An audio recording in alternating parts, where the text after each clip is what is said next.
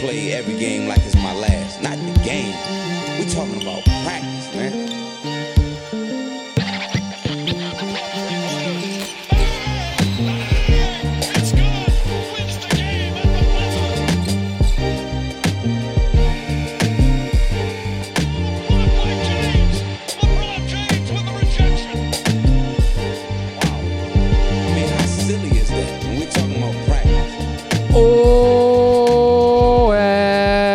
Es to speciāli noliku galdiņu, lai tu noliktu tur to savu pudeli. Bet viņu var pabīdīt tuvāk, ja tā ir ērtāk. Šodien neplānotais setups, neplānotais ieraksts studija aizņem, tāpēc mēs esam šeit. Bet svinīgi apsveicu visus ar jaunās NBA sezonas sākšanos. Jo podcasts iznāks šovakar, sezona sāksies šonakt. Mēs esam šeit, lai mazliet par to parunātu. Un būsim kopā ar jums visu atlikušo sezonu. Cheers! Perfekt. Ak, Dievs, cik šis ir garšīgs vīns. Šautauts vietai. Vieta. Kur vieta joprojām ir uz Baronīlas? Nav vairāk. No? Viņa nekad nav bijusi uz Baronīlas. Bijusi uz Valdemāra. Bet tur nav. Bet būs cerams drīz atkal Rīgā. Kur viņi tagad vienkārši operē? Tagad viņi operē Ragaciemā, laukos, bet meklē uz ziemu atgriešanās iespējas un lokāciju. Tā kā būs viss kārtībā. Paralēli kaķi mums traucēs dzīvot, bet visādi citādi šodien kontraktu sarunas, jo šobrīd notiek diezgan aktīvi viss līguma pagarināšanas, kas ir pelnījuši, tie ir saņēmuši. Visādi citādi pārējie kļūst par neierobežotiem brīviem aģentiem. Tā kā nākamajā gadā, tas attiec uz rukijiem vairāk vai mazāk. Wizards tā skaitā, starp citu, Hačimuram nepiešķīra. Rukijiem, bet tiem, kas bija uz rukiju līgumiem. Tā kā rukiju līgumu cilvēkiem, kam nepiešķīra, tie kļūst par brīviem aģentiem.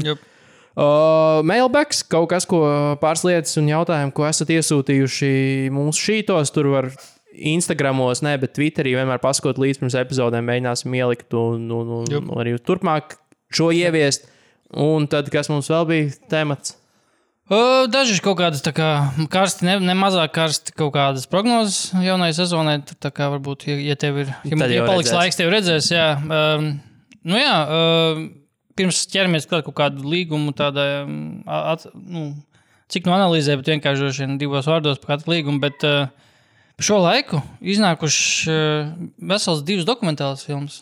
Noskatījos abas, jā. Abas 2, jā, runa ir par Redeem Team, ja par 2008. Gada ASV basketbola valsts vienības atgriešanos, redīmošanu atkal uz pasaules skatus. Un otra doķena ir 38 at the Garden par Jeremy Lin, par Insanity, 38 minūtes gads. To es nezināju. Man Inga viņu kačāja, to filmu. Bet, viņi teica 40 minūtes tikai, viņi neteica, ka ir 38 tieši, un tāpēc es nezināju šo faktu, līdz tu man viņu pateici. Es pat nezinu, es to pamanīju tikai tad, kad es iemetu TED plusā tajā meklētājā, viņš parādīja uzreiz tā kā 38 minūtes garš. Jā, bet es droši vien nebūtu to pamanījis tāpēc, jo viņi beidzās reāli pēc jau kādā 35. minūtē reāli. Tu tītri sākās. Varbūt, jā. Anyway, man no šīm 2 droši vien labāk patika, arī tā 38 at the Garden. Harden beidz sēdēt uz plīci. Viņš neuzkarsīs? Nē, tā ir indukcijas. Vienīgi, ja viņš ieslēgs to, tad jā. Pagaid sekundi. Ups. Varbūt viņš speciāli gribēja sasalīties. Bet jā, Redeem, ja 2 vārdos par Redeem Team, jā, man grūti baigi tā kā, izcelt kaut ko, kas tur... Man patīk, protams, Kobes momenti, man patīk, ka tur arī tur bija kaut kāds tas stories arī par to Doug Collins, Doug Collins kā tādu, par to, ka viņam pašam tur neizdevās tajā vienā olimpiādē, tā, kad tur dramatiskā galotnē zaudēja Padomju Savienība Amerikāņi. Viena no lielākajām kontroversijām. Jo cik es pēc tam lasīju Wikipēdiju, es par to tā kā nezināju no galvas tā vienkārši, bet cik es pēc tam lasīju Wikipēdiju, ka tur esot bijusi, filmā to parādīja, ka tikai pat 2 reizes, bet tur īstenībā 3 reizes esot pat izspēlējuši to gala autu. Jo nesen, tā kā bija tas oriģinālais, kur likās, ka uzvarēja, tad bija tas vēl viens, un esot bijis vēl viena reize, kad, tā kā atkal kaut kas nesanāca PSRS, un vēlreiz esot ļaujuši izspēlēt, ka tur beigās esot 3 reizes pat bijuši, kas ir, pilnīgs absurds. Un cik saprotu, tur neviens tādas medaļas nepaņēma no amerikāņiem, joprojām nav paņēmuši. Jā, bet ne par šo bija šī dokumentāla. Šī dokumentāla bija par 2008. Gadu, par tādu zīmīgu posmu arī Amerikas valstsvienības vēsturē, kas saistams vairāk ar to, ka pirms 2008. gada bija, Amerikas izlase vismaz starptautiskajā arēnā bija, tādā tā kā, neteikti. Dievu statusā. Bija Dievu statusā, bet, vienlaikus tās komandas, kas tika sūtītas uz tiem turnīriem, kaut kā bišķi bija iestrēgušas tajā, tā kā, retorikā, kā, varam sūtīt da jebko, mēs joprojām esam labākie, da jebko var sūtīt. Un tā tas nebija ne 2004. gadā Atēnās, ne 2 gadus vēlāk pasaules kausā, kur atrāvās jau no Grieķiem pusfinālā, atrāvās. Tā kā, šī komanda tad, principā, tika veidota tāda jauna mentalitāte, ka actually kaut kādu programmu veidojam, principā, ka tur tāpēc, ka daļa no tā komandas bija jauni, naivi un atrāvās. Un tāpēc nākamajā iterācijā bija laikam kaut kas bišķi citādi jādara. Jā. Bet tāds foršs tā kā laika kapsula, tāda forša, kur varēja tomēr redzēt visādus spēlētājus, kurus visu laiku bija tāda, reku tās, tur Maikls Reids, tā visā tur tipāši parādījās, man liekas, tur kaut kādā treiningā par Joe Johnsons pavīdē un kas tur, bet, stāsts, protams, ir par to zelta medaļu, par to, ka, atkal Amerika tika atgriezta tajā agrāk esošajā kaut kādā slavas un, teiksim tā, glorijā, nezinu, kā Latvijas glorijas, Bet, varēja, pirmkārt, bija arī mazliet mēģinājums ASV to mēs esam vareni, mēs cīnāmies par saviem brāļiem un brīvību.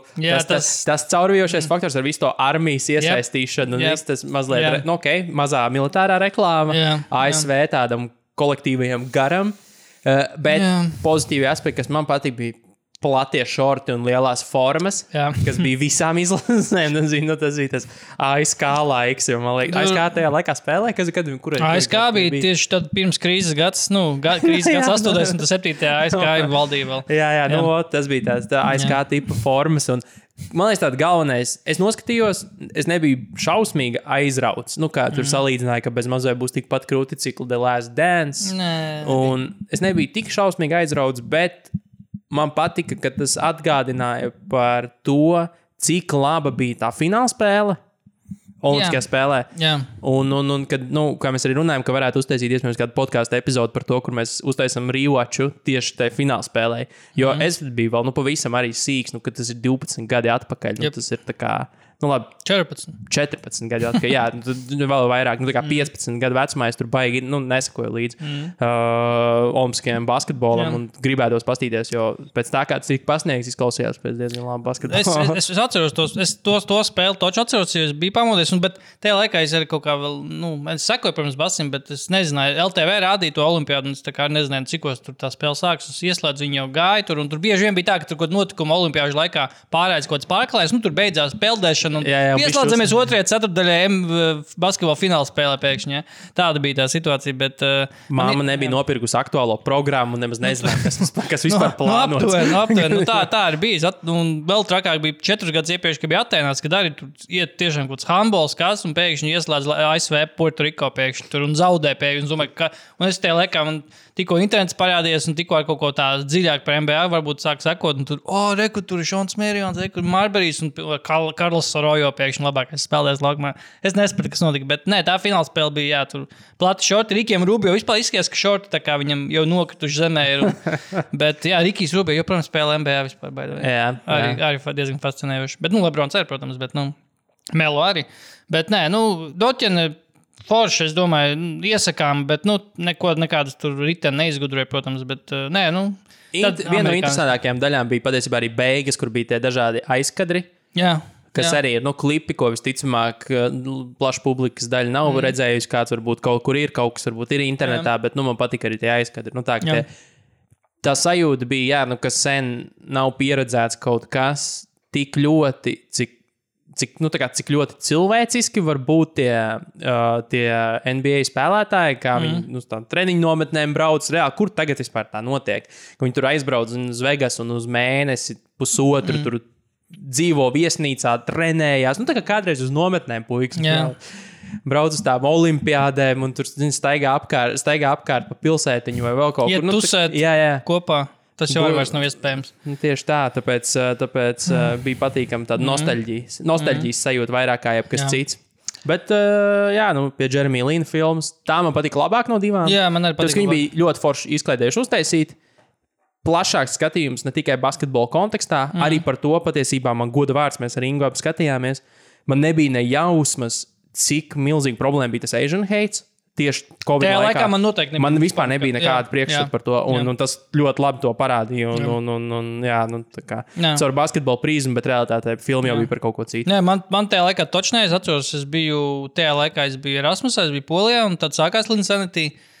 Un, man pat neaizgāja tas tik tālu, tie bija, ka, šitais ir Asian guy, ka viņš tas kaut kas ir nezinu. Man vienkārši likās, ka random čalis, es pat neuzstāju viņu tik ļoti kā Asian guy, kā vienkārši random čalis, kurš pēkšņi 13 spēlēs vienkārši, kurš kļūst par labāko basketbols pasaulē pēkšņi, bet tas, ka mēs doķinē redzam, ka tas ir vairāk nekā basketbols, protams, tas tiem Asian cilvēkiem, pēkšņi saukt Asian, Azijātu izcelsmes cilvēkiem ASV, tas, es tiešām man nebija nekādas nojausmas par to, cik tas viņiem daudz nozīmēja. Jā, vispār tas, ka, tas ir vairāk nekā basketbols, ka, tad pareizi tu teici, ka vienmēr Azijātu izcelsmes cilvēki Amerikā, viņi tā kā visu laiku tiek piktoni vienkārši, tad Jeremijs Lins kaut kā deva tā kā, nezinu, vai jaunu virzienu ir radīja, vai ko, vai cerība kaut kādu, ka mēs arī varam. Un, man patīk tas, kā tika tas izvērsts un salīdzināts tas moments, ka viņš Toronto bija tajā spēlē, ka viņš tā kā sūtīja prom visus, ka viņš izpildīs metienu, ka to salīdzināja principā ar tām visām kaut kādām iespējām. Minoritāšu emancipācija būtībā notika tajā spēlē ar to game winner Toronto. Jā, tas man tā ļoti patīk. Bet, kopumā 38 minūtēs tiešām pat vairāk. Es darba laikā noskatījos, un man bija tāds, šis bija ļoti labi. Tā kā, latviski, bet Latvijā viņi ir TED Plus pieejami. Shoutouts. Not an ad. Man ir TED Plus, bet šo es neskatījos. TED Plus, es nezināju, ka viņi ir pieejami. Ķeramies pie īstām lietām, ķeramies pie naudas, pie līgumiem, pie extensions. Varam uzreiz sākt ar čempioniem. Jā, tas karstākais topiks būtībā. Karstākais topiks, Jordans Pools svaigi pēc sitiem pa sēnu Draymond Green dabū līgumu, jaunu pagarinājumu ar bonusiem, kas, kā tu jau Twitterī nošēroji, vai tu par Hero nošēroji? Nē, es par Poolu. Bet Hero arī esot līdzīgi. Respektīvi ir 4 gadi 140, bet realitātē vairāk par 128, ja viņš savāks, tas būs tā kā... ja viņš savāks 128, tas jau būs ļoti liels sasniegums, jo tur ir realistiskais ir 125, un tad ir visādi MVP, Defensive Player of the Year, All Defensive Team, tā kā ļoti nereāli bonusi priekš Poola šajā stadijā. Bet, signāls ir signāls, nākotne, jaunība un attīstība ir tas, uz ko ir uzlikuši Golden State Warriors, tas pats Wiggins līgums, kas arī tā on the low īstenībā, tā pa kluso. Arī, starp citu, ka Wiggins arī ir parakstīts, kurš ir 112 bija vai kaut kas 120, vai, vienalga, 109. Ap 125 gadā nosacīt. Un tad šie divi spēlētāji ir parakstīti, bet uz strīpas ir Draymonds un arī Klejs.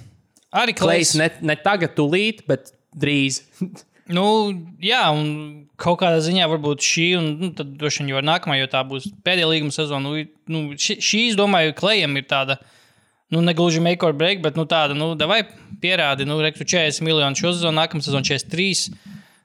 Kaut kā varētu jau šo sezonu tā kā sākt jau tā kā pelnīt to nākamo līgumu, principā, jo pa lielam viņi šobrīd ir ieslēgti, Warriors ir ieslēgti ar Kariju, Kleju, Wigginsu un Poolu uz šo sezonu vēl ne, jo šo sezonu Pools vēl pelnīs 3,9, viņam komandas opcija laikam te pacēla, un tad uz nākamā sezonu sāksies, bet principā viņi, naudas izteiksmē būs Stefam 51, Klejam 43, Wigginsam tātad tikko parakstīts jauns līgums, tad 109, 27, Pools tad nāks klāt saviem 30 pāri miljoniem gadā. Tie 4 spēlētāji kopā jau ir 160, vairāk kā 160 miljoni. Un tad Draymonds, kuram ir nākamais spēlētāju opcija. Ar saviem 27 miljoniem tāpatās, bet mēs šodien tieši Discordā bija panesās diskusija par to, ka cik daudz naudu tērē Warriors un vispār, kad arī kāds apsmieklis principā ir NBA tie griesti, ka viņi ir tie mīkstie griesti, protams, bet tādas komandas kā Warriors, kas ir tā galvenā titula pretendente, principā, kur arī parāda to, cik maksā tituls, principā, Jā, viņi maksā to luksus nodokļu, viņi maksā visas iespējamos nodokļus. Principā viņi pa Uber samaksāja toreiz 83 papildus miljonus. Principā pa spēlētāju, kurš vienu sezonu noturējās sastāvā. Nākamais gads viņiem reāli prognozējas $500 000. Gandrīz, plus mīnus pāris miljoni, $500 000 izmaksas komandas uzturēšanas. Kas ir, zini kā, no vienas puses jau, var dusmoties par to, it kā bagātie dara, kā grib. No otras puses, nedomāju, ka Warriors to darīs. Es nedomāju, ka viņi reāli maksās $500 000. Jo pirmkārt, te ir stāsts par to, ka vai Draymonds Klejs, vai viens no viņiem, vai vispār varbūt pat ne abi paliek Warriors. Rindās stāsts ir par to, vai tomēr, tad, ja viņi grib palikt, vai tomēr arī no viņu puses neprasa to pašu, ko nezinu no Dirka Novicka vai tur Jamesa Hardena, kurš ir gatavs paņemt kaut kādu atlaidi, iedot atlaidi komandai, lai saglabātu kaut kā, uz to kodolu, visi kopā nobeigt to karjeru. Bet es nedomāju, ka vismaz tādā maksautotā setupā, kā viņi varētu būt, un tagad Warriors vienkārši maksās $500 000, es neticu, ka tā notiks. Es vienkārši neticu, ka tā notiks. Jo, tas Warriors ir bagāta komanda, Warriors daudz nopelna, bet es nezinu, vai neesmu pārliecināts, ka viņi paši tam tic, jo vairāk ņemot vērā to, ka pēc visa tā incidenta un viss tagad ļoti ātri un tā bezskaislīgi tika pagarināti tie jaunie spēlētāji, un vecie, mazliet atstāti, pagaidīsiet, paskatīsimies, kas ar jums vispār notiks. Bet neapskaužam situāciju, taču daudz ko var mainīt vēl viens tituls šajā sezonā. Izcīnīt titulu, un tad, manuprāt, ir tāds, labi, visi var saņemt, ko vien vēlas. Jo potenciāli arī tie spēlētāji visticamāk daudz labprātāk būtu pierunājami uz, paņemt tā kā paycut.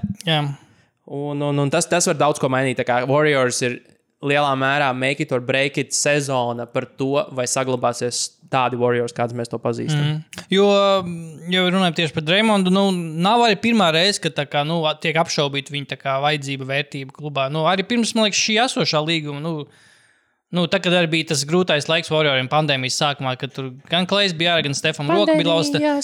Pandēmijas nav, bet toreiz it kā visi runāja, ka ir, bet nav. Bet nebija īstenībā. Bet arī tad jau likās, te mēs redzam, cik Draymonds patiesībā ir useless, ja viņam nav apkārtie, viņa tie ierastie partneri, tad, ko tad Draymonds var izdarīt? Tad arī es atceros, ka tiešām nopietni, cik nopietni, bet varbūt ne tik nopietni kā tagad, bet tāpat runāja, ka kāda ir patiesā Draymonda vērtība, jā. Protams, tituls tā kā kas teica, Vinhorsts saka, ka, ja tu izcīni titulu, tev nav jāatvainojas nevienam par neko. Un es domāju, Draymondam var par neko nav jāatvainojas. Pūlam mammai un pūlam viņam ir jāatvainojas, bet ja mēs paturpinām par kaut kādiem hoteikiem, tad man viens no kuriem sezonas hoteikiem ir, ka Draymondu varētu aizmainīt šīs sezonas laikā.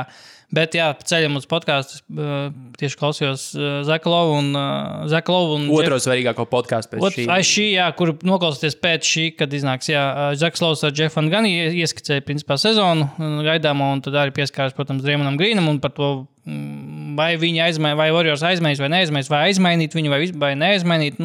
Tie iemesli jau ir, protams, tie visi tādi pašsaprotamākie, ka nevar, šis viss ir strādājis ar Draymondu klātbūtni. Ja izņems Draymondu, nevar jau zināt, kas tur sanāks. Var izņemt tur. Nevar teikt, ka var izņemt. Nevienu nevar izņemt, principā nevar ne Kleju izņemt. Nemaz nevar ne pa Stefu izņemšanu. Kleju vēl varētu. Kleju es redzu, tāpēc, ka Klejs ir. Vismaz, ja viņš ir pagājušās sezonas Klejs. Tad es redzu viņu aizstājumu. Ja viņš tomēr vēl atgūst pussoli no tās formas, atkal kļūst tiešām labāks aizsardzībā. Par uzbrukumu tur it kā daudz jautājumu nav, bet uzbrukums ir visaizstājamākā daļa, manuprāt. Uzbrukums, tur var ielikt spēlētāju, kurš var kompetenti pildīt, pazvandām, bet ja tev liek caurumu aizsardzībā, bet labi uzbrukumu, tur, es domāju, ir spēlētāji. Bet tieši tā aizsardzības daļa ir tas, kas Klejam. Ja tas nav, tad Klejs kļūst par viduvēju, ne viduvēju, bet tā kā par aizstājumu. Jo vēl jau vajag, tāpēc, ka nereku nāk jau diezgan pārliecinoši nāk tas pats Kuminga, kurš tiek pozicionēts kā tīri labs aizsargs, tas pats Donti Vincenzo, 7 gadus jaunāks par Kleju Thompsonu. uzbrukums ir Jordans Pools, principā.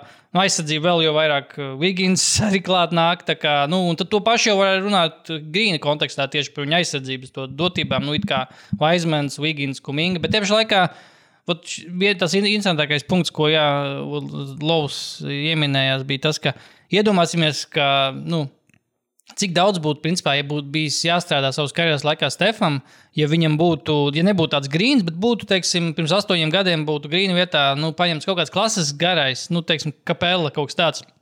Cik daudz Stefam būtu bijis jāskraida, visādi pick and roll, jāmet tur labi, viņš tur jau 8 gadu laikā būtu. Stefs tagad neskraida. Bet viņam būtu jāiet caur spēlētājiem, jābēgot, un tas viss jādara. Tomēr... Mazliet grūtāk būtu to darīt. Jā, tā kā es domāju, ka tur ir, protams, Grīnam savu vērtību, bet, neko, we'll see. Es skatos, gribētu redzēt. Es negribētu redzēt, bet es gribētu tīri tā redzēt, kurš šis ies, uz kuriem šis iet. 3 vārdos, kas bija Lova arguments, kas tev pārliecināja par to, ka nē? Par to, ka nē. Jā. Šis, ko es minēju, principā, un tas vienkārši kaut kāda laikam tā jau iekārtotā sistēma, ka varbūt Warriors var nobīties, nobīties, bet, atturēties no kaut kādām pārmaiņām. Risks tieši tā, viņi nevar zināt, kā būtu. Jā, tieši tā, viņi nezina neko citādāk, kā viņi nav redzējuši neko citādāk, kā Stefs, Drejs, Klejs, kā kodols, un ja kaut ko izjauks, ja izņems ārā un izjauks to lietu kārtību, tad, nevar zināt. Pajautājiet Niks, kā notiek, ka sūda aiziet par ēnu. Kas? Pajautājiet Niks, kā notiek, ka sūda par ēnu aiziet. Jā, arī, principā, jebkura komanda, kurai izņem kaut ko ārā, nevar tagad tā varbūt. Pēc tam, šīs ir tās lielās tirgus komandas, jo, saprot, ir jau tās komandas, kas ir, tā kā mazās komandas, par kurām visiem vienalga vienreiz izšauja, pēc tam pofīgi. Vienalga, kas ar viņiem notiek, viņiem pašiem savā ziņā ir vienalga, bet ir tās komandas, kas ir ambiciozās komandas, kurām kaut kas vairs nesaiet, un tad tu paralēli mēģini nevis ar vēsprātu sakārtot lietas, bet tā kā izpirkt sevi, ātri kaut ko izdarīt, un tad parasti ir tā kā recipe for disaster. Tad paraksta Evans Furnjē par 100 miljoniem. Jā, Pools, Wiggins, Memphisā, ja runājam par Wiggins un kanādiešiem, Brandons Clarks arī dabūja jaunu līgumu, pagarinājumu jaunu līgumu 52 miljonus 4 gadiem. Es teiktu, ka ļoti adekvāts cipars. Man Clarks patika pagājušajā sezonā, tieši playoffos viņš bija, kas bija pret Minnesotu ļoti vērtīgs. Viņš bija kā Lūnijs Memphisā. Kā jaudīgs, tāds, spriganāks Lūnijs, teiksim tā, jo viņš arī nāca no soliņa, un principā tajā sērijā arī Townsu. Es neteiktu, ka viņš vienpersoniski, bet viņš bija viens no iemesliem, kāpēc Towns bija tik balsts tajā pirmajā sērijā pret Memphisu. Bet jā, 52 miljoni, viss cool. Kevins Porters juniors ar vienu no iespējams visiespaidīgāk jaunu, viņš pāršķīrs ir jaunu lapusi NBA līguma struktūrā. Un to, kā komandas potenciāli veidos līgums. Jo, kad es ieraudzīju to ciparu, cik bija 90, 80, 89 vai kaut kas tāds, tā kā uz 4 gadiem, Kevinam Porteram cilvēku, kur par salātu mešanu izmeta no komandas, un kurš par velti nonāca tā kā Rockets, iedod līgumu, principā gandrīz Wigginsa līguma vērtībā. Bet tad uzreiz parādījās detaļas par to, cik šis līgums ir negarantēts, un ka komanda ir garantējusi būtībā 15 miljonus sezonā, un viss pārējais ir atkarīgs no viņa snieguma. Tātad pilnā summa ir kā pēdiņā 82,5 miljoni ar zvaigznīti ar asterisku, bet tas, kā tas tika sadalīts, ir pirmais gads vienīgais, kur viss garantēts 15,9, otrais un trešais gads kļūst pilnībā garantēti 24. gada 30. jūnijā, atcīmredzot ar kaut kas tur droši vien jāizpildīt, pastīsimies, kā būs. Pastīsimies, kā aizdīs sezonu, tad dosim. Jā. Un tad 30. jūnijas gada vēlāk, 25. gadā kļūst arī, respektīvi, pēdējais līguma gads kļūst garantēts gadu vēlāk, 25. gada 30. jūnijā. Tā kā līgums it kā teorētiski beidzās 26. 27. gada sezonā, bet, līdšanai pieredze Kevin Porter, protams, ir liecinājis. Nē, šis ir tiešām ļoti gudrs līgums, ir ieguvēja varbūt gan komanda, gan spēlētājs. Ja pierādīs savu varēšanu. Tāpēc, tieši tā, tev katru sezonu jāpierāda sev būs tā kā mazāk iespējami, ka varbūt kaut kas tur noies greizi viņam, aizies ciet varbūt, nezinu, kādam iemetīs zupu, kā teica. Kaut kas tāds, tā kā, jā, es gribētu redzēt vairāk šādas līgumas, ja godīgi, jo dažreiz tā visatļautība ar to, kā spēlētāji tikko pārakst līgumu, paldies, davai, es tagad gribu Es nespēlēšu. Jā, davai. Man jāiet vīraks kūpināt kaut kur ģērbtuvē. Jā, paldies, ka parakstījāt man, bet es gribu citā komandā. Jā, es gribu citā komandā saņemt šo naudu. Tā kā, jā, es ceru, ka kaut kas varētu, tā kā, ja negluži tur tā ļoti izteikti, bet tā pamazam kaut kas mainīties šajā ziņā ar citiem līgumiem. Ar to pašu, nezinu, Kairī, kurš arī šobrīd spēlēs pa līgumu. Tas ir pirmais eksemplārs. Kas nāk prātā. Galvenais eksemplārs. Jā, kad reku tev līguma iekļauts, tev ir jāvakcinējas. Tev ir jānospēlē, jā. Tu nedrīksti Ramadānā iet, tu drīksti, tu vari piet kaut kādus, 5 debilus teikus sezonā pateikt kaut kāds maksimums. Jā. 4 tvīti, 4 stulbi tvīti, tā kā 4 iepostot un izdzēst tvīti. Jā, kas vēl mums palicis? Mums vēl ir DeAndre Hunters, 4 gadi, 5 miljoni.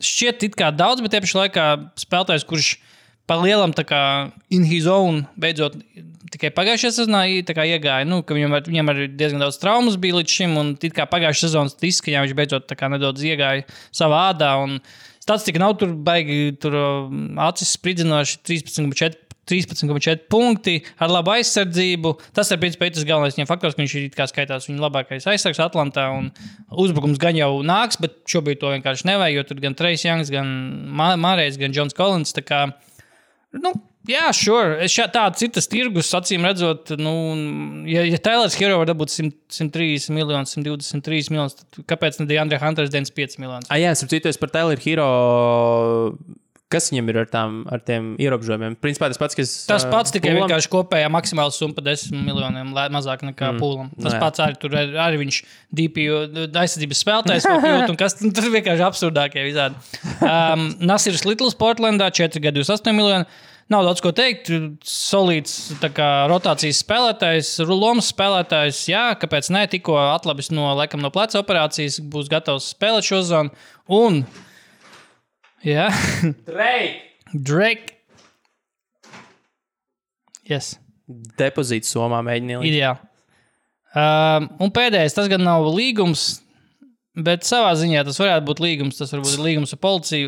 James Bucknights, vēl viens Charlottes Hornets kadrs, līdzās Milesam Bridgesam. Jailblazers var iet atpūsties. Jailblazers, jā, take a seat. James Bucknights esot braucis. Kas ir impaired? Viņš bija ietekmēts. Nē, es domāju, ka ietekmēts driving under influence. Jo es zinu, kā impaired vision ir, ka tev ir, bojāt redzi. Varbūt nav teicis, ka es nekļūdos, bet es to uztvēru kā driving under influence. Viņiem esot bijuši arī ierocis, laikam, tā kā viņa... Bet viņš esot aizmidzis, un viņam esot tas ierocis bijis, bet viņš esot atņemts viņam. Es kaut ko tādu lasīju, ka viņš esot kaut kur aizmidzis, un viņam menti, atrada viņu un ar ieroci un atņēma un aizveda sev līdz. Fantastiski. Tas tikai Charlotē. Tikai Charlotē. Milesam Bridgesam tikmēr tur esot bijis, tikko tiesas priekšā bijis jāstājās arī pa šīm dienām. Tā kā tur diezgan forši viss notiek. Milesam Bridges gan nav šobrīd neskaitās Hornets spēlētājs, cik es saprotu, vai skaitās? Es pat nezinu. Oficiāli, man liekas, ka nē. Viņam noņēma to piedāvājumu no galda, man liekas, ka viņš neskaitās. Es sapratu, ka nē, pasīsimies. Vai viņš piedara? Jo viņš jau bija tas, kurš bija Bet on Yourself un pēdējo reizi Nacionālās basketbola asociācijas komandā Charlottes Hornets. Jā, viņš nav. Viņš šobrīd ir oficiāli bez līguma. Oficiāli? Ok, skaidrs. Tā kā, jo viņš... Jā, viņam beidzās pagājušajā sezonā. Viņš bija tas, kurš viņam piedāvāja pagarinājumu par 60 miljoniem, laikam 4 vai kaut ko tam līdzīgu. Un tad viņš bija Bet on Myself, un tad viss jau bija labi līdz tu sāc izsaut ģimeni. Jā, tas don't hit on your family. Bet jā, esam līgumiem tā kā pamazām izgājuši cauri, nekā cita jaunuma man nekas tāds nav ar kurunāt tūlīt sezonu sāksies. Jā, viss nomierinājuši. Nekas vairs nav svarīgi tāpatās. Mums bija mailbags, mums bija daži jautājumi, mums bija viens no jautājumiem par mini-redraftu. Kopš Kristapa Porziņa 2015. gada drafta ar mini ar tādā ziņā, ka tikai pirmo trīnieku atkal reorganizējam. Un 15. gadā, man liekas, ka viens no vieglākajiem bija tieši 15. gads, ar ko mēs sākam. Man būs pārsteigums.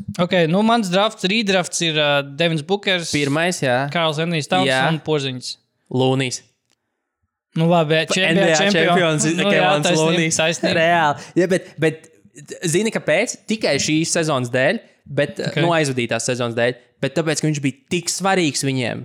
Viņš nebija svarīgs, vienkārši tā kā tagalong džeks, kurš vinēja viņiem kopā tituls. Viņš bija nenormāli svarīgs, viņš bija būtiska sastāvdaļa playoff skrējienā, un tas ir, tā kā, ja tu viņu nodraftēji, ja tu dabūji šo spēlētāju no šī drafta, tad tu savā ziņā, es nedomāju, ka Warriors dabūtu titulu, ja viņu Lūniju aizstātu, zini, pat ar Krista Porziņu, iespējams. Jā, tas būtu sarežģītāk. Tas būtu reāli sarežģītāk. Tas būtu sarežģītāk. Tāpēc, ka viņš aizpildīja tieši visas tās perfektās daļas, kuras vajadzēja aizpildīt. Tā kā Andrija Gudala, kurš uzvarēja fināla MVP, arī tā kā nepamatoties. Es par to nestījos, bet to, ka nevar noliekt, ka viņš perfekti ielīmējās visos caurumos, kas bija vajadzīgi, lai to titulu nodrošinātu. Jā, tam es varu piekrist. Un arī ņemot vērā, ka Devins Bukers, tur arī jau ir ticis līdz fināliem, jau ir, droši vien top 5 aizsargs līgā, tīri pēc pozīcijas. Towns arī jau, principā, kādu sezonu ir bijis All-Stars. Labi, ne katru, bet pēdējās sezonas točna.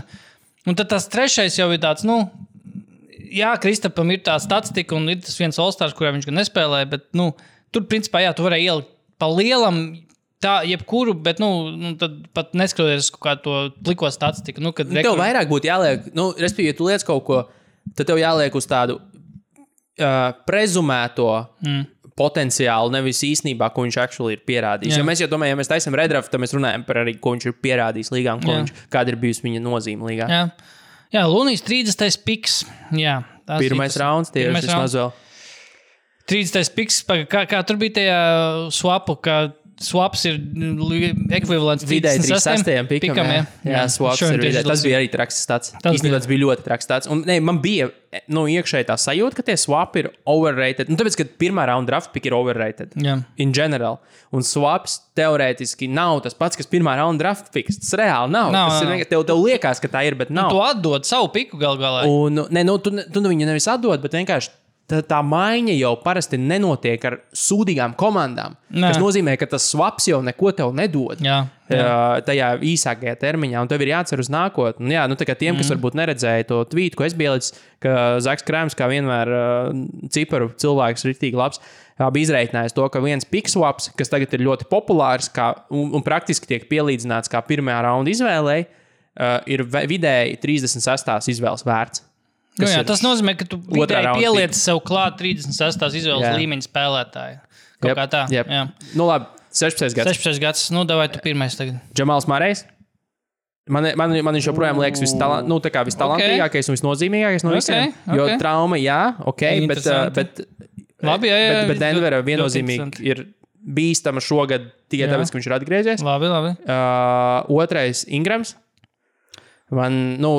Tur viņa tā renesanse Ņujorkā nevar, ir palikusi varbūt nenovērtēta tikai tāpēc, ka tur vienkārši viss tas shitshows, jā. Un trešais Siakams.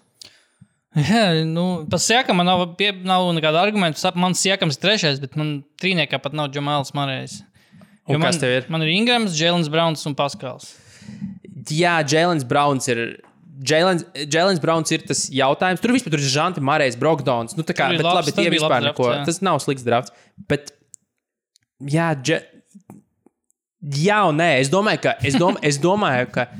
ka Denvera ar, tā kā Džamals un Denverai pievienojoties, viņu griezti ir augstāki nekā, kā kombinācija, ko mēs redzējām finālā. Mēs viņu redzējām finālā, jā, bet man liekas, ka ieliekot Mareju savā labākajā formā, kāds viņš bija pirms viņš satraumējās, kad Denver burbulī tur arī uzvarēja Clippers, tad es domāju, ka viņš ir labāks kombo un vērtīgāks papildinājums, jo Jēlenam ar Teitumu, pagājušais gads bija pelnuršķīts stāsts un viss notika, bet es joprojām 100% neticu tam fitam. Okay. Nē, un vienu pašu Braunu es nedotu tik daudz par vienu pašu Braunu. Jā, makes sense. Nē, es Jēlenu Braunu. Ceturtais, jā, fine. Es Jēlenu Braunu un vēl pat vairāk Paskalu. Es viņu varētu salīdzināt savā ziņā ar Luniju. Ka vienīgi ar Luniju plus stati, jo viņi pa lielam, tieši sevišķi Paskals, jo Paskals ir NBA čempions jau. Un ar būtisku lūmu tiešām, bet Browns tikai šo zonu, jo viņi tika uz finālu, bet viņi kaut kā ir tie Tie nav spēlēji, kas tev nāk prātā, kad beigies korēri, bet viņi vienlaikus, viņiem ir tas kaut kāds jau pedigrīs neliels izveidojies, ka viņi ir kaut kur tikuši ar, un viņiem vienlaikus ir tie arī kaut 20 punktu sezonas. Un Marejs, Marejs pirms traumas bija sevišķi burbulī. Paskals Kalnekā, sorry, ka pārtrauc, bija arī MVP kandidāts. Tā kā diskusija. Džamals, bet Džons Browns nav tur bijis. Jā, nav bijis taisnība. Paskalam pagājušas sezonas noslēgums bija ļoti labs. Pat labāks nekā sezonas sākums tajā gadā, kad mēs jau tur likām top 5 MVP. Bet labi, 17. gads. Man šitais likās vienkāršākais. Šis vienkāršākais, ok. Varbūt tur var strīdēties pirmais vai otrais vai trešais. Jā, bet varbūt Teitums pirmais, stabili. Teitums pirmais. Bams otrais. Ok. Mičels trešais. Jā, man ir Teitums, Mičels, Adebayo. Yep. Man vienkārši, es Mičelam tā 100% redzēsim, ko viņš izdarīs Clevelandā.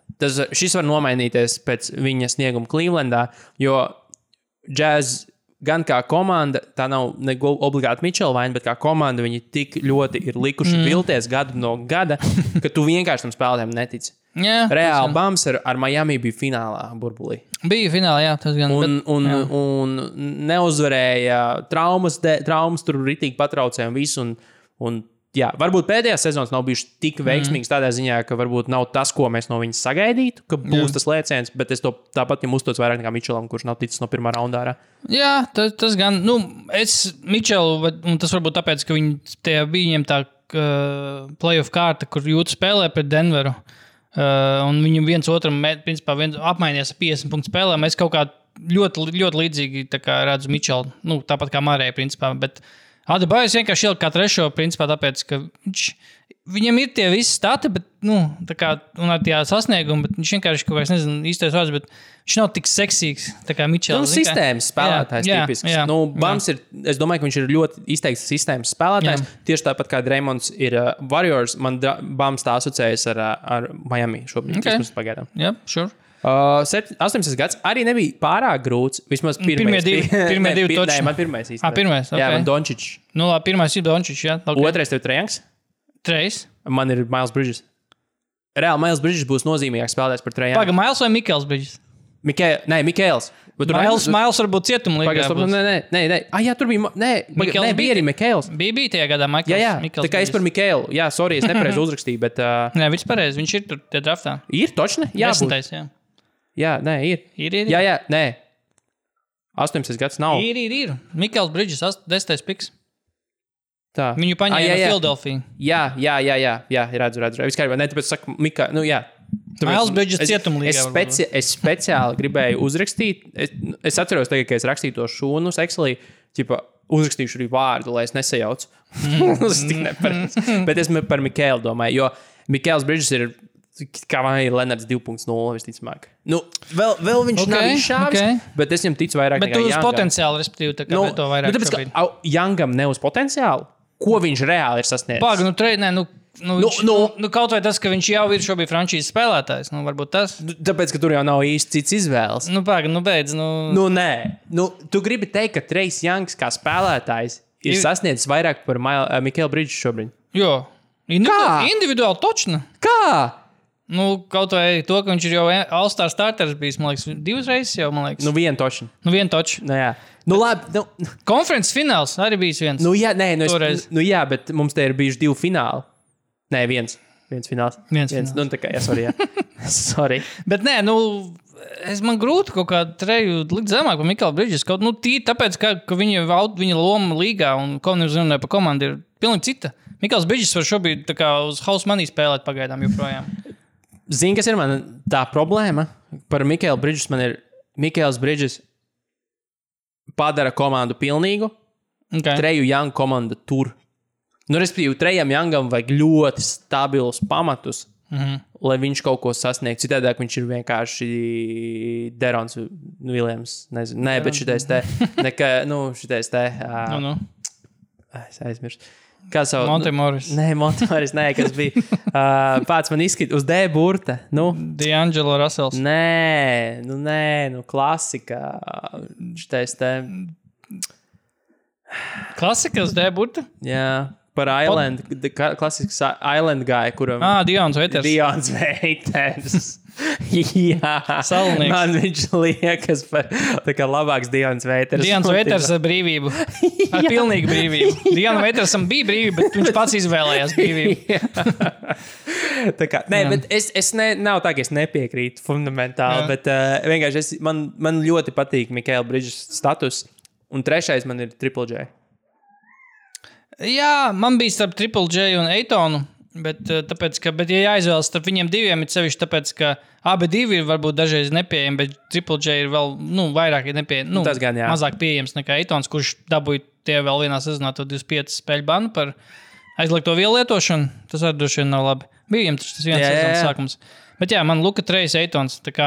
Labi, man ir Luka Bridges un Triple J. Ko ejam uz 19 gadu. Šis varbūt, es nezinu, šeit it kā varētu šķist, ka ir obvious pirmais, bet... Es lieku Džā tomēr. Man ir Džā arī pirmais availability, kaut gan viņš arī nav tik available. Bet labi, bet actually pierādījis, ka viņš var būt MVP. Jā. Tā kā to reāli ar sezonu pierādījis. Zions vēl neko īsti nav pierādījis.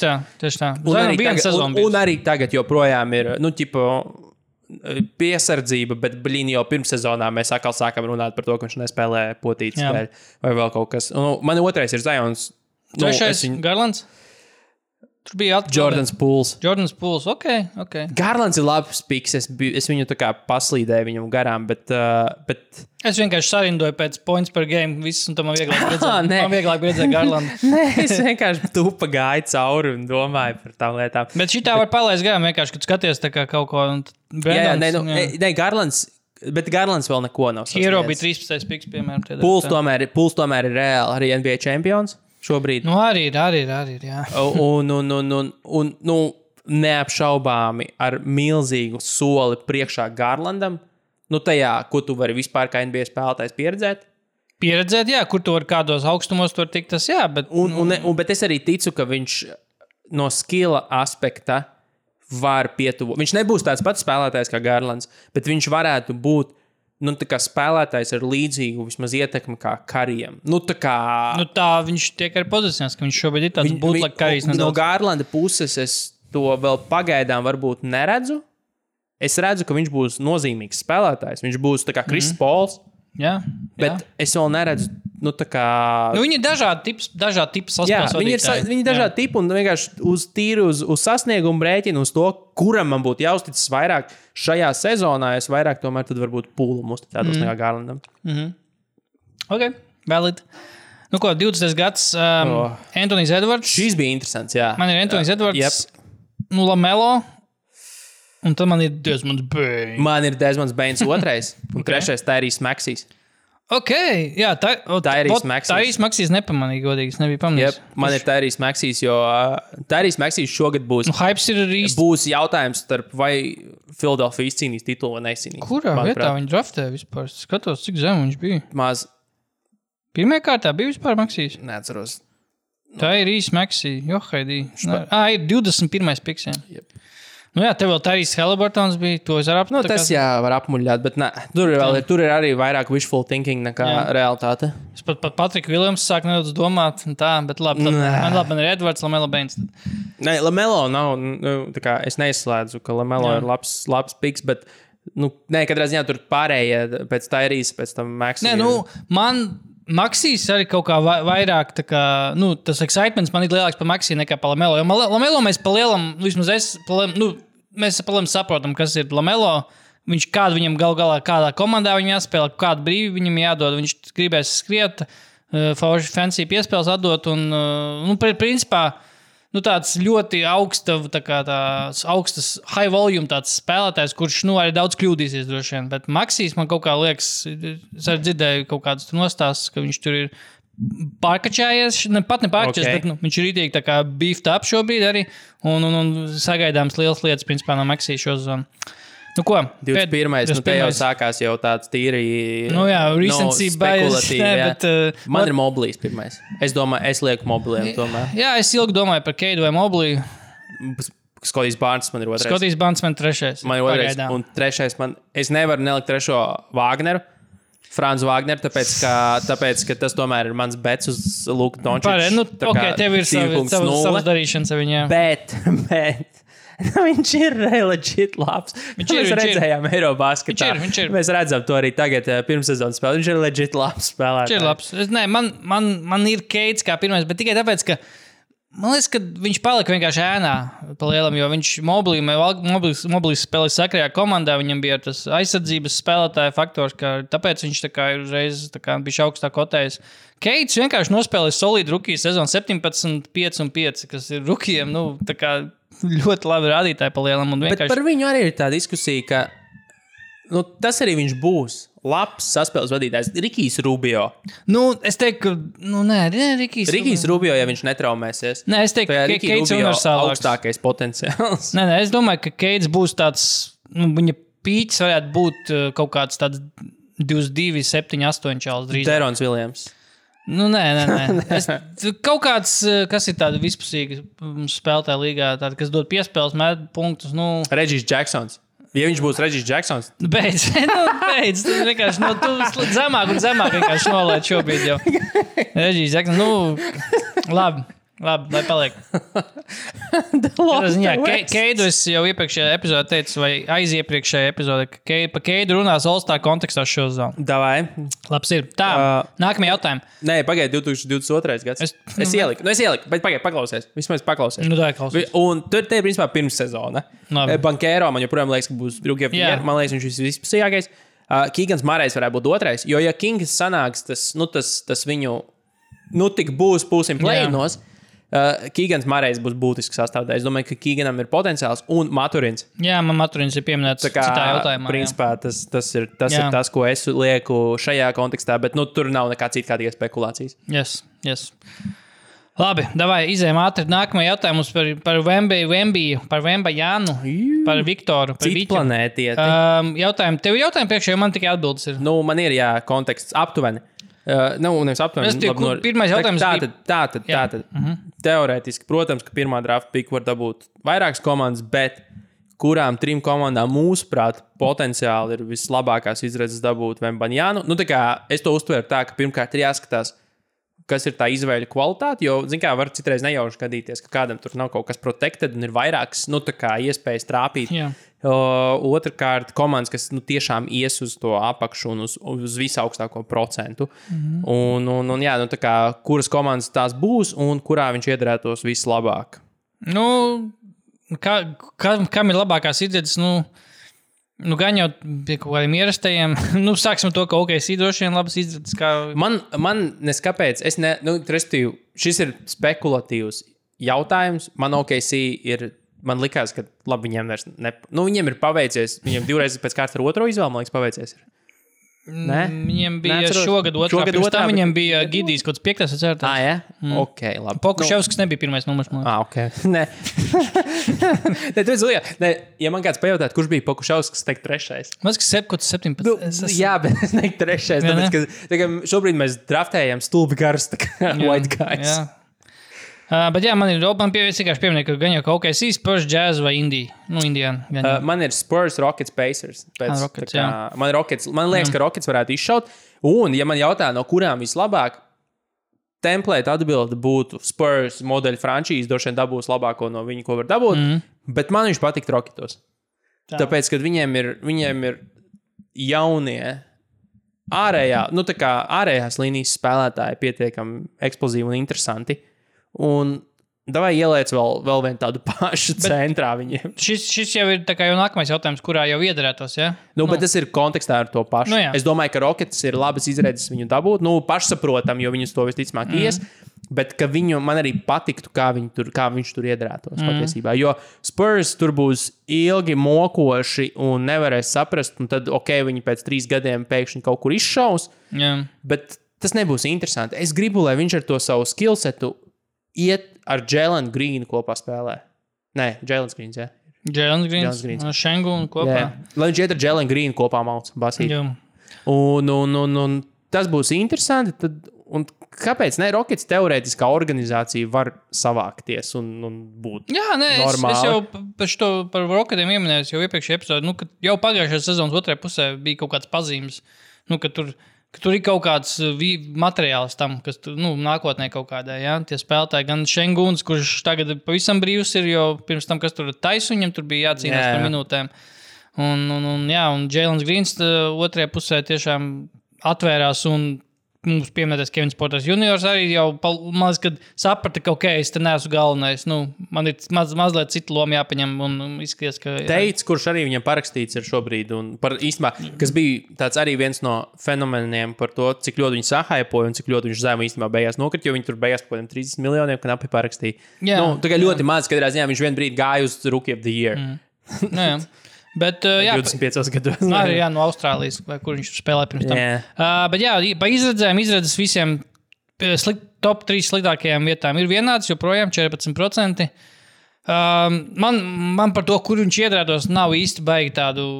Man negribētos Pacers, man ļoti negribētos. Man katrā ziņā... Lai piedod mūsu štais te. Raivs? Jā. Sorry.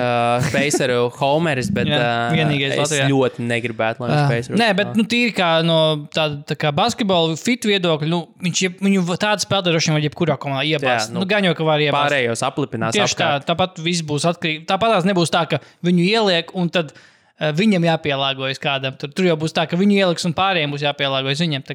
Bet es gribētu redzēt Spurs, kaut vai tāpēc, ka tur atkal varbūt kā generational talants būtu, kā Duncans, kā uz dažām sezonām, kā Vajā arī kā bija, kas joprojām ir viena no lielākajiem misteriem, liekas, NBA vispār. Tas, ka es vienkārši iedomājos tagad, kad es rakstīju, ka tur Vajā nesnāca, jo vienkārši pēc rakstura nebija Spurs čels, un es sapratu, ka es tagad iedomājos par Kāju, bet viņš... Kāpēc viņš nav Spurs čels pēc rakstura? Viņš arī droši nerunā. Tims Duncans arī nerunāja vispār. Nē, bet Kavai ir, manuprāt, tā problēma, ka viņš ir super dīvains. Tims Duncans bija introverts, bet Kavai ir dīvains. Tims Duncans bija hilarious. Viņš bija, vai ne? Bet Kavai tomēr ir reāli dīvains un iespējams, ka tas bieži vien tiešām nelīmēs. Jo tā ir, saprot, tev no malas dzīvē tā arī notiek. Tu redzi cilvēku, tu liekas, pasties, tā kā viss ir baigi fine, bet kad tev ar viņu būtu jāsāk dzīvot kopā katru dienu, tad viņš tur, nezinu, tā kā nesavāc savus netīrās apenis vai tā kā griež kājnagus izlietnē virtuvē, vai kaut ko, un tad tev ir tāds, to jau tu izejot ārā, kas ir būt, teiksim, basketbola spēle, to jau tu neredzi. Bet tad, kad tev ir actually katru dienu ar viņu jāpavada, ir tāds, brīn, tas nav, šitais nav. Un tad tur var īstenībā ļoti normāls čalis vai normāli meiteni pārvērsties par kaut ko, ar ko īpaši ilgi negribas būt kopā. Neatkarīgi no tā, ka jūs abi esat tur, nezinu, super pāris sabiedrībā. Jā. Fun guy viņš. Fun guy vienkārši. Viņam, liekas, nezinu, vai viņam joprojām ir, bet viņam vēl nesen kaut kad bija lasīt kaut ko, ka viņam joprojām bija tas džips kaut kāds vecais. Bronko droši vien, ne? Jā, balts Bronko, jā, OJ Bronko. Nē, viņam bija džips. Laikam bija tas Bronko, viņš vēl jau, kad Los Angelesā viņš nonāca, viņš joprojām bija tas kaut vecais, kaut kāds vēl no rookie sezonas džips, viņam joprojām viņš bija. Tā kā... Vai Bronko vai Chevrolet tas tur? Taho vai... Taho. Jā. Man liekas, ka varbūt tas varētu būt. Man tieši čoms nesen tikko nopirka Taho. Taho liels, vai ne? Jā, bet viņš ir tik labā stāvā. Kā retro kāra. Motors radoši kaut kādā 6. Okay. Bet ja no tādām, kur es gribētu redzēt, bet es neticu, bet varbūt tas pilsētai nāktu par labu Detroita. Tīri, ka tāda pilsēta, tāda downer pilsēta jau cik gadus, un viss tas kaut kā... Gribētos kaut kāda cerības. Ok, Keits jau bija viņiem piks tikko pirmais, bet mazums varbūt var trāpīt arī uz Wemby. Bet labi, trešais jautājums. Tā, kas tur bija vēl? Man ir atbildes, nezinu, jautājumu. Kaut kas par to, kas izšaus, laikam, ne? Tā tad, jā.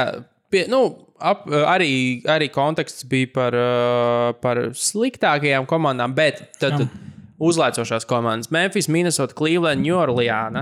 Teiksim, tās, kas ir 4 uzskaitītas šeit. Kura un kāpēc šo sezonu būs visveiksmīgākā, kura un kāpēc nākotnē varētu cīnīties par čempionu titulu?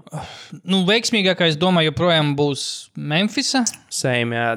Tāpēc, ka tur ir vienkārši pamati. Tur ir pamati, jā, tur ir jau kaut kāda sistēma. Tur arī kodols saglabāts ir vienīgi, slomo prom ir tas, varbūt nedaudz aizsardzībai kaitēs un varbūt kaut kādiem tā kā sekundāri uzbrukumu veidošanai kaut kas tāds, bet es domāju, ka pamati tur ir diezgan pamatīgi. Tāpēc, ja no šīm komandām, tad es domāju, Memphisa, no komandu, kur varētu izšaut, es it kā ticu joprojām Pelikāniem tieši Ziona dēļ, un arī ņemot vērā, kā viņi noslēdz sezonu, vispār arī bez Ziona.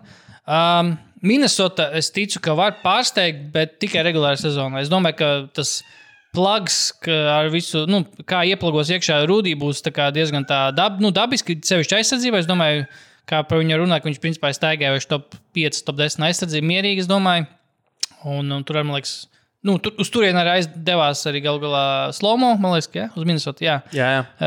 Tā kā es domāju, ka regulāri sezonā tā komanda varētu pārsteigt, varētu arī 50 pāri uzvaras varbūt sakrāt, bet tikpat labi es ticu, ka tur arī viss var saīt grīstē, bet jūtā arī... D'Angelo Russells, starp citu, netika pagarināts. Arī viens no tādiem signāliem. Jā, kā viņi varbūt nerēķinās īsti, jo, var arī saprast, bet redzēt, cik lobus uzmetīs šo zonu, bet tas, kas man liek ticēt, ka Minnesota tiešām var nostrādāt vismaz regulāri, tas, ka jūtā arī visu laiku, katru sezonu, šī pēdējā sezona sākās ar to, ka vai Gobert mainīs prom vai izjauks to pāri, un viņi tāpat savāc labāku uzbrukumu, uztaisīs pāri 50 uzvarām. Es domāju, ka regulāra sezona arī ar Minnesota varētu nostrādāt. Clevelanda, es domāju, būs aptuveni, Mičels nācis klāt, bet es tāpat ticu, ka tā konference ir tik konkrēta spēja, ka tur tāpatās būs viņiem jācīnās ap to play-in 6, 5, 7 vietu. Clevelanda no šīm 4 labākā Memphisa tīri, statistiski loģisks lēmums, bet man liekas, ka viens no lielākajām vilšanām varētu būt tieši Clevelanda. Jo es jau minēju iepriekšējos podkāstos par to, ka es 100% nenoticēju to aizsardzībai viņu, jo viņi arī nokrita no Klīnas pēdējās nogriezienī spēlē. Es 100% tam 2 torņu setupam neticu līdz galam. Tā, ka, jo, kā ar to jūtu un Goberu ir tā, ka tu 100% zini, ka tur būs ok. Tur ir daudz, kas salauzts, tur nestrādā ārējā līnija, nestrādāja. Un tur viss ir sačkāts, bet tu točni zini, kas notiks. Šitien ir tāds, ka, nevar saprast. Tā kā Moblīs vēl nav gana nobriedz. Alenam tikpat ļoti, cik viņš ir labs, tikpat ļoti arī iespējams vienkārši paveicās būt, īstajā brīdī, īstajā vietā un tieši tik ļoti patraucēt. Es tai aizsardzībai līdz galam neticu, tāpēc, ka viņam arī pagājušajā gadā bija šitāda. Viņa bija ļoti, ļoti laba, bet viņa arī varēja būt ļoti, ļoti slikta. Man liekas, ka viņiem, es nezinu, kurš es pat pats nepārbaudīju, bet kaut kad nedēļas nogalē braucu riteni klausījos. Man liekas, ka kaut kādā Athletic vai kurā podkāstā runāja tieši, ka pēc jaunā gada viņiem bija kaut kāda 25. vai viņiem bija reāls slikts nogrieziens pēc otrajā pusē. Un es vienkārši neticu. Un tāpēc tas, ko es nesaku, ka viņi nevar būt labi, bet es ticu, ka starp šīm 4 komandām Clevelanda varētu būt tā, kas negatīvi pārsteigs ar visu to, ka taču Mičels pievienojās un visu to hypu, kas bija pagājušā sezonas sākumā, ka šī varētu būt komanda, kas negatīvi pārsteigs un beigās tur 40 uzvaras savāks. Jā. Par rūkiem tu jau pieskāries, es tikai pielikšu savus. Es pieminēju, principā arī, ka ticu Bankero, ka viņš varētu būt, Orlando un varētu izšaut, cik izšaut viņš būs tur, principā, varētu būt labākais rūkīs. Tad Ivijs, Mārējs, Sacramento, Ivijs, Detroitā tieši arī ticu, ka varētu būt labs. Tīri vizuāli man patīk Jeremijs Sohans, Spurs, jo es paskatījos highlights, viņš reāli mēģina imitēt to, kā Dennis Rodmans izskatījās Spurs laikā. Arī viņš spēlēja tādos īsos šortos, viņam 10. numurs, tāpat kā Rodmanam bija Spurs, laikam, ja nemaldos. Un pats svarīgākais viņam ir krāsaini mati, tāpat kā Rodman. Viņš pat gabalu izskatās pēc Rodmana, tiešām. Viņš arī dara Rodman lietas, viņš kaut ko tur jaucas iekšā, lec pēc bumbā, viņam īsti uzbrukums nav. Viņš vienkārši dara tā, kā, kas viņam tur sanāk. Un tā, bet tādiem slīperiem es pieminēju to tavu pieminēto Maturinu, bet slīper tādā ziņā, ka viņš pat varētu būt arī pat labākais rukijs, jo viņš arī tiek hypots diezgan šobrīd. Viņam ir dotumi. Jā. Benedikts Maturins. Kanādietis, laikam arī. Ko? Pēdējais jautājums par breakout. Es nevarēju nosaukt vienu. Es gāju visām komandām, nepārspēlēju visām komandām cauri, vienkārši pierakstīju, kurš varētu būt. Protams, mēs komandas runājam arī pagājušajā epizodē, kind of. Par mums bija gan spēlētāju kontekstā, laikam, tā kā atgriešanās vai vēl kaut kas vai breakout, bet tas ir, man nav viedokļi par šo. Davai, dod man thumbs up vai thumbs down, es man vienkārši nosaukšu spēlētājs, kurus es pierakstīs. Obi Toppins. Okay. Thumbs down. Niks Claxtons. Vai viņam varētu būt breakout sezona? Es domāju, lukewarm. Tā kā nekas nenotiks. Man nākamajam pierakstīts, ka viņš būs All-Stars. Nē, īstenībā nē. Nē. Okay, nākamajam man pierakstīts, ka viņš būs All-Stars. Tā arī smaksīs. Ka viņš būs Maxīs šo sezonu. Jā. Ka viņš būs All-Stars šo sezonu. Labi. Scotties Barnes. Domāju, ka būs tas pats, kas pagājušajā gadā. Okay. Nekad nebūs breakouts, kaut kāds būs tas. Jadens McDaniels, Minnesota. Ne? Okay. Tur, par daudz. THT Utah. Vai Lauri Marknens, viens no viņiem, man pierakstīts. Nebūs. Nebūs breakout sezona. Labi, Ejodo Sunmu Čikāgā. Viņš sāks ar citu. Jā, jo viņam nav saspēles vadītāji. Es domāju, Čikāga bija viens no maniem zinikas. No. Es sāku domāt, bet es gan iegāju tajā rabbit holā, bet neaizgāju tālu par loterijas komandām. Jo, es reāli apsvēru, ka Čikāga varētu dabūt pirmo piku, tāpēc, ka es redzu, kā viņi izkrīt no playoffiem. Man liekas, ka viņiem pat piks nav. Es neaizgāju tālāk, lai izpētītu, vai viņiem actually ir piks. Tāpēc es atstāju uz galdiņa, jo es neizpētīju, vai viņiem actually ir piks. Bet ejot cauri, es aizķēros pie Čikāgas un iedomāju, tas būtu interesanti. Nav viņam pika. Zini, kāpēc? Tāpēc, ka visi joprojām viņu heito par to, ka viņi aizmanīja Vuča dēļ. Viņi Vuča dēļ padirs reāli nākotnē. Viņi padirs Vendelu, viņi piks viens viņu pārvērtās par Francu, un man liekas, ka viņam vēl viens piks ir parādā. Es nepaskatījos, bet labi, es gribu pastīties, nav svarīgi. Kā jau teicu, Keidam būs tāda all-star līmeņa sezona. Tāda, ka varbūt 20 čalu pienāks, varbūt Keits Kanihams. Tā, ejam uz Indiānu. Divas lietas. Tyrese Halliburtonam būs 20-10 sezona? Vai vismaz kaut kas tāds? Man liekas, ka viņš jau pagājušajā sezonā kaut ko tādu darīja. Ja viņa spēlēs pietiekami daudz. Jautājums, vai tā komanda viņa spēlē. Ja viņa spēlēs, ja būtu tāds, labi, Tyrese, tev nav ierobežojumi, tu vari spēlēt, tad es saku jā, nē, 10 ir piespēles, ir baigi daudz. 10 piespēles baigi daudz, es domāju, ka nē. Otrs Indija čels, Jalen Smith, atceries tādu? Viņam būs 15 plus 10 sezonu. Tas ir Phoenix čels. Ex-Phoenix 15 plus 10 nekādā gadījumā. Es viņam varētu iedot 10 sezonu. Ok, labi. Bet ne 15. Labi, ok.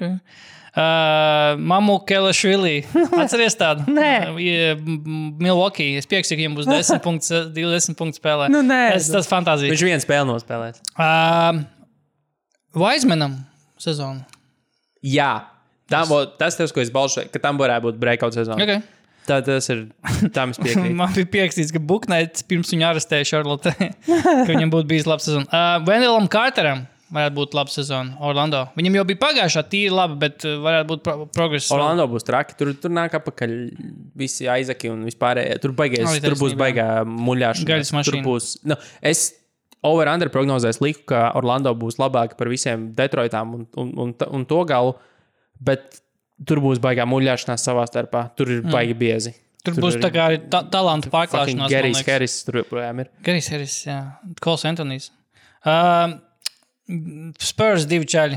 Viens no viņiem varbūt izšaus. Devins Vasels vai Joshua Primo? Devins Vasels ir mans piks jau kopš Tu esi Believers bijis, es atceros, tu esi viņa Believers. Es esmu Devins Vasels bandvagūnā. Un pēdējais Šenguns. Devins Vasels varētu būt nākamais Klais Thompsons. Ok, labi. Pēdējais Alperens Šenguns Houstonā Unleashed. Es neteiktu, ka breakout sezona, bet mēs par viņu runāsim. Jā, es varu to iztēloties. Okay. Es varu to iztēloties. Man vajag cilvēki nebija, kas kandidētu uz breakout sezonām. Jo es neuzskatu, ka Benam Simonsam var būt breakout sezona. Viņam vajadzēja būt, tagad do your job, asshole. Viņš jau ir izlauzies. Tā kā jau, ko viņam vēl tur izlausties. Es redzēju hot take-us kaut kā. Aizim tagad uz hot take. Bet KP izlaušanās sezona. Hear me out. Labi, jā, nē, es dzirdu. KP varētu izraut Vašingtonu Bīlam no zobiem. Tas jau reiz ir noticis. Es lasīju tavu rakstu, jā. Ņujorkā. Ok, jā, labi, jā. Tas tā kā Bīla tā vispār tā sūtība Vašingtonā ir tā kā tāds bišķiņ Stokholmas sindroms Vašingtonā ir to, ka fuck, ja mēs viņu pakāsīsim, mums domās, ka mēs esam idioti, tāpēc iedosim viņam stulbu līgumu, kurā viņš var pateikt, ka viņš negrib tikt aizmainīts. Un viņš nav tik labs. Viņi nevar viņu aizmainīt. Viņu nevar aizmainīt. Viņam vienīgiem nav no trade clause. Viņam ir tāda līmeņa no trade clause ir kopš 7. gada or something. Tā kā kaut kam 7. gadā bija. Es atceros, ka Melo ilgu laiku bija no trade clause. Es tev saku, tas ir tā kā 1-1. KP vienkārši ir gudrāks, labāks. Es teiktu, ka viņš pat ir labāks, tāpēc, ka ar to, ka viņš ir gudrāks, viņš ticamāk ir labāks. Viņš perfektai modelī iedarētos kā lielais brālis daudziem tur. Viņš vecuma ziņā neatpaliek no Kuzmas un tā tālāk, bet tā kā viņš varētu būt stabilizējošā vērtība. Marcins Gortats tikai labāks. Jā, Marčins. Tas jau pie viņiem pareizi, viņš trenēja tur. Mācīja lielo vīru kaut kādus iemaņas treniņos vai ko tur. Nē, es ticu, mēs jau esam runājuši par Bildu daudz un dikti arī par to, ka viņš ir tāds falsais pirmais numurs, ka viņš ir apstākļu sakritības dēļ pirmais komandas līderis principā tur, kad tur Vols aizgāja, tad viņš palika un tad, fine, labi. Nav jau nekam dot citam. Kā mēs runājam, ka viņam tā kā, viņš kā stājies darbā un viņam job description, tā kā viņš tāds ierauga tos punktus, tāds, šito es vēl nemāku, bet gan jau iemācīsiet man, ja. Tā kā, bet, es, protams, redzēju, ko tās pārbaudas spēles nevar no viņiem neko spriest, jo Porziņš, principā, tur tā, es teiktu, ka diezgan nemanāms bija tajās spēlēs, bet, ja neskait to vienu, kur viņš 20 iemet puslaikā un notraumējās, bet nē, sure, kāpēc ne, varbūt Vašingtonai vajag balto čali, kas ir komandas līderis. Kas to? Es neizslēdzu ar to, ka Porziņam būs tāda, varbūt rezultīvākā sezona karjerā. Viņam 22,7 ir rezultīvākā sezona Ņujorkā. 23, kāpēc ne? Ko es saku, hot takes, viņš būs labākā piespēja sezona. Okay, jā. 100%. Tā kā, labi, 100%. Nekas no 100%, bet trīs vidēji spēlē es domāju, ka 3 vidēji spēlē būs. Vai, 3 vidēji spēlē, jo tā nav komanda, kurai ir izteikts piespēļu dalītājs. Montemoris nav izteikts. Nav dalītājs, bet tas, ka komandas uzbūve un spēles stils ir vismaz piemērots tam, lai bumba kustētos un KP varētu tās savus piespēles dot. Viņš ir pietiekami labs piespēlētājs, lai būtu kā as, ap ko viss griežas. Un viņš varētu izmest pareizo piespēli. Viņš to mierīgi var darīt. Dallasā vienkārši tādas iespējas nebija, jo tā Dallas nespēlēja. Dallas spēlēja no ārpuses uz iekšpusi, un Luka Dončičs noteica, kas darīs. Okay. Un es domāju, ka viņam varētu būt karjeras sezona. Viņam jau pagājuši gadu bija karjeras cipari tajā mazajā nogrieznī, bet es domāju, ka 3 ir reāli sasniedzams. Breakout sezona. Pēdējā sadaļa kaut kāda ātrie hotteiki. Es vispār tieši sakritīju vai ne, bet tieši Mums bija vēl watchi kaut kādi. Kas būtu? Man ir viens, ko es marinēju jau ilgi līdzi, ņemot vērā aktuālos notikumus arī pirmssezonas spēlēs. Mēs varam, piemēram, noslēgt līdz jaunajam gadam, lai mazāk jāgaida. Kurš iemetīs vairāk trīņus, Dramons vai Simons? Jā, Dramons pārbaudas spēlēs met trīņus, saredzēju. Kurš iemetīs vairāk trīņus, Dramons vai Simons? Es saku Dramons. Tas ir jocīgi, bet es saku Dramons, jā. Tas kaut kāds jau Dwight Howard. Pēc cik spēlētēm mēs esam salikuši? Ben Simons vienā sezonā bija pēc Dwight Howardu, kurš iemet vairāk.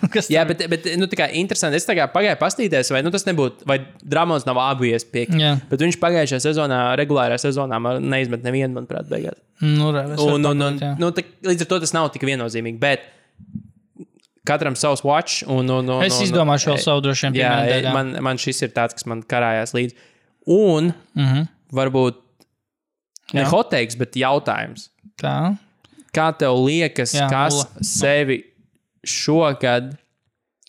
labi, tagad īstenībā atkal ir sašūmējušās Lakers tā situācija par Russellu Westbrooku, bet bija doma, kas sevi izpirks vairāk un atgriezīs par sevi ticību? Russells Westbrooks vai James Hardens? Es domāju, ka... Par ko mēs sezonas beigās runāsim? Mēs nepamatot tā kā heitojām pirms to, ka viņš tur, nezinu, James Harden varēja pazudīs playoffos. Jā, es domāju, ka James Hardens, kaut kā liekas, ka pārāk viegli pat, bet varbūt kļūdos, bet liekas, ka James Hardens. Bet ja Russells Westbrooks pasaka, es vairs nebūšu tas spēlētājs, es pielāgojos, viņi tiek līdz finālam, Lakers izcīna titulu. Un tad, bet piekritīs, ka tas nešķiet nemaz tik nereāli, salīdzinot ar to, ka Philadelphia izcīnīs titulu. Jo, lai James Harden sevi redīmot, Philadelphia ir jāizcīna tituls. Man šķiet, ka tituls Philadelphia ir reālāks par to, ka Westbrooks mainīsies. Abas ir diezgan nereāls lietas. Kāpēc nereāls, bet tāds, ka tagad sezona sāksies, baigi grūti tālu prognozēt. Bet ja man jāizvēlas, tad starp šīm lietām es teiktu, ka Philadelphias tituls ir reālāks nekā tas, ka Westbrooks mainīsies. Radikāli mainīsies uz kaut kādu kā lomas spēlētāju lomu, kur viņš dara melnās lietas, dara lietas, kas neparāda statistikas rādītājs, ka viņš ir spēlētājs, kurš ir tieši pretējs tam, kurš dara lietas, kas tikai parāda statistikas rādītājs. Tā kā, vai labas vai sliktas, bet parādās. Bet jā, es savu watch izdomāšu vēl, bet gan jau kaut kas stulbs arī būs. Hot take, viens no maniem hot takeiem bija, ka Draymonds tiks aizmainīts sezonas vidū. Es slikti par to jūtos šobrīd, bet tāpēc tie hotteiki. Detroita būs play-in komanda. Nejūtos slikti par šo. I will own it. Ja? Kawhi aizvadīs vairāk spēles nekā AD, KD vai Simons vai Kairijs. Es nezinu, kāpēc, bet es kaut kā gut feeling. AD gan teica, ka viņš gatavojas 82 spēlēm, bet jau back tightness vai kas viņam tur ir. Jā, redzēju to par AD3. Jā. Čunāja par sevi trešajā sezonā vai kas tur bija vēl. Bet jā, nē, es ticu, ka Kawhi, kurš gan nav aizdījis vispār savu karjeru daudz tā spēles un nemaz nerunāja par pagājušo sezonu, kur izlaidu visu sezonu. Es ticu, ka Kawhi pat ar visu to, ka ja viņš aizdīs 60 spēles, tas būs vairāk nekā AD, KD. Nu, KD gan es varētu nelikt šajā bariņā, jo KD tomēr ir tāds spēlēs, kurš ja var, tad spēlē. Bet jā, Simons, Kairijs, jā. Es domāju, ka viņš aizdīs vairāk spēles nekā šie pieminētie tipāži. Mazāk neboldā ierakstītie hotteiki. Skotijs Barnes būs All-Stars. Un šo es aizņēmos un kaut kādā mērā gribētu piekrist no Ringera. Bija tieši šodien nopublicēts 19 hotteiki. Tā kā, vai bold prediction pirms sezonas, Ja Morants MVP? Nē. Tur arī Jokic bija MVP, ko mēs runājam, kāda iespēja. Tas apraksts tam bija diezgan līdzīgs tam. Drīzāk, ja man būtu jāliek naudas likt, tad uz Luku drīzāk. Protams, ka tas ir iespējams. Es nesaku, ka tas nav iespējams. Es domāju, tas labāk likt uz Luku. Jā. Bet, par Luku bija arī predictions, ka viņam būs augstākais usage rates NBA vēsturē. Augstāks nekā Westbrookam tajā viņa MVP gadā. Par to gan es neizslēdzu. Jā, bet jautājums, kurš nospēlēs, pagaidām, man vajag atrast to. Mans pirmais, mans karstākais no hoteikiem ir šī būs Dāvi Bērtāna pēdējā sezona NBA. Šito vajag ietvītot vispār. Jo es tur neredzu reāli ārā ceļu uz to, ka vienkārši visiem viņš apnīk, tu viņu izpērk un viņš atbrauc. Tu varētu ietvītot, un tad Dāvim būs tā kā, revenge sezona. Viņš tā kā gribēs tev pierādīt. Man tieši... Es Rihards varu 7 minūtes spēlēt. Klausies, hotteik, davai, hotteik. No. Kas un šis ir arī watch. Davai, no. Kas būs vairāk? Kairijs nospēlēs spēles NBA? Vispār vai šo sezonu? Šo sezonu. Okay. Vai Dāvis Bērtāns sakrās vairāk minūtes nekā Kairijam spēles? Wow, ok, Nē, tu šo droši, es nezinu, vai tas jau, Kairijs 60 spēles aizvadīs, Dāvis, Dāvis pilnībā izkrits no rotācijas, jā? Es neredzu tur, es reāli, varbūt kaut kas, pirms sezonā mēs neko neredzējām, bet šobrīd tās prognozes, viņas nav labas. Tur būs DNF ļoti daudz. Nevis DNF, bet DNP. DNP, CD. Yeah. Old ginger. Kaut tāds. Ok. Labi, nē, šis ir ļoti drosmīgs teiks. Kad es ticu, ka viņam būs maz minūtes, bet tik maz. Gan jau kaut kādas traumas ieviesīs, kaut kādas korekcijas, gan jau es nebrīnīšos, ja tur izskatīs ārā kaut kas. Diemžēl. Un tad Dāvis tāds. 80 minūtes ir maz. Tas ir maz. Tas jau būtu, ja Kairijs aizved 80 spēles. Es domāju, tā... Iedomājies, viņš tiek laukumā katrā spēlē un reāli aizved minūti. 3. Minūte, reāli minūte. Pirmā puslaika beigās garbage times jau kaut kāds. 3 vienkārši. Jo viņš nav, aktīvajā rotācijā. Viņš nav, jā. Viņš nav tajā depth chartā, jā. Es viņu tur neredzu. Es nezinu, kam ir tur jānotiek. Kas tur ir? Tūlīt pastīsimies. Luka, THJ, DFS. Tātad pastīsimies depth charts. Nav. Starts 5. Luka, Tims, Bullocks, Finnijs, Javels Magī. Pēc aktuālā. Okay. Spencers Dinvidis, Josh Greens, Maxī Klebers, Christians Woods, Franks Nilikina, Teo Pinsons. Teo Pinsons viņam priekšā ir? Viņam tehniski priekšā ir Finnijs, Smits, Klebers. Un tas pats un arī tas pats Woods īstenībā. Kur tu viņu spēlēs? Dwights Powells. Pauels, Fūts, Klebers, Finnijs. Pauels jau knapi turās, ja Depčer, kur nu vēl dāvs. Tu tā kā par to jau ir tas. Nu jā, ok. Es nesaku, es atbalstu, bet man būs interesanti pavērot. Es nesaku, jo 60 minūtes ir baigi maz. Mums jāpaskās, kad pēdreiz kaut kāds čalis, kurš ir vesels, kuram ir līgums 15 miljonu spēlē. Bet tas nav obligāti jābūt veselam, viņš arī var satraumēties. Nē, bet šobrīd viņš teorētiski ir, nē, bet ja viņš netiks laukumā, tas lielākoties jau būs ne jau tāpēc, ka viņš nav vesels, gan jau viņš netiks laukumā droši vien tāpēc, ka tāda ir, situācija komandā, dziļums tāds. Dāvi mazākās minūtes nospēlētās. Ir pagājušajā sezonā, starp citu. Wow. 807. Pirmajā sezonā bija 88. Wow, 10-kāršs kritums būs. Normāli. bet tur jau tā lieta, viņš iepriekšējā vismaz sastāvā bija actual rotācijas spēlētājs. Un iedomājies, pagājušajā gadā viņš bija spēlētājs ar big ass līgumu, kuram nevis tā kā nevien tā kā būtu pienāktos, viņam vajadzēja būt rotācijā. Un viņš sasniedza par 1 minūti mazāk nekā savā debijas sezonā. Ņemsim arī vērā, ka viņš komandai pievienojas sezonas vidū, un tad tā kā droši vien bija tā kā vajadzība, ka šis ir maiņas rezultāti iegūt spēlētāji. Pagaid. Labs šūters, acīm redzot, dzirdēts. Nē, tas ir kopējais pa visu sezonu pagājušajā. Jā, bet tīri tāpēc, kāpēc viņš pagājušajā viņš izlaida spēles, viņš nospēlēja tikai 5. Jā, bet kāpēc viņš spēlēja, kāpēc viņam 9 minūtes dēls vēl pagājušajā? Tāpēc, ka iegūts maiņā, kad šūters metējs vajag, kad davai pārbaudam. Tur jau nebija arī varianti. Tā kā tādā ziņā, tur jau tajā modelī jau nebija īpaši citu variantu. Arī.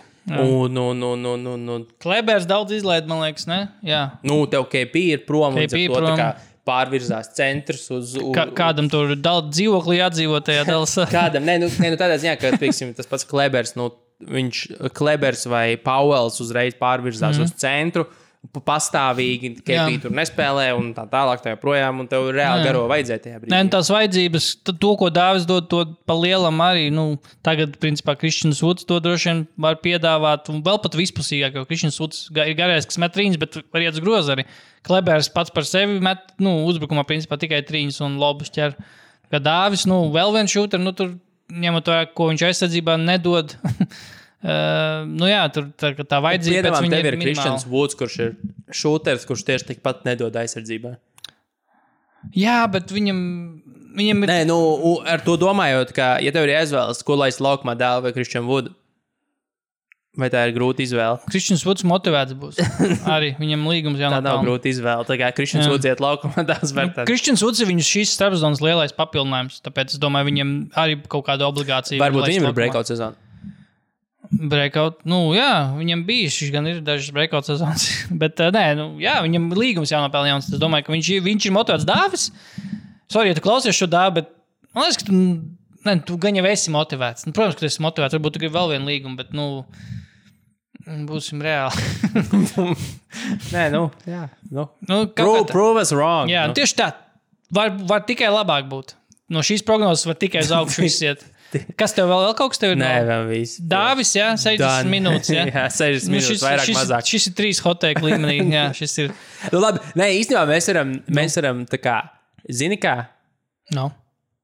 Uztaisam bišķi realistiskāk to variantu. Uztais realistiskāk. Un sakam, tu... Nē, tev Dāvim būs tik minūtes, cik Kairijam un Simons man spēles kopā.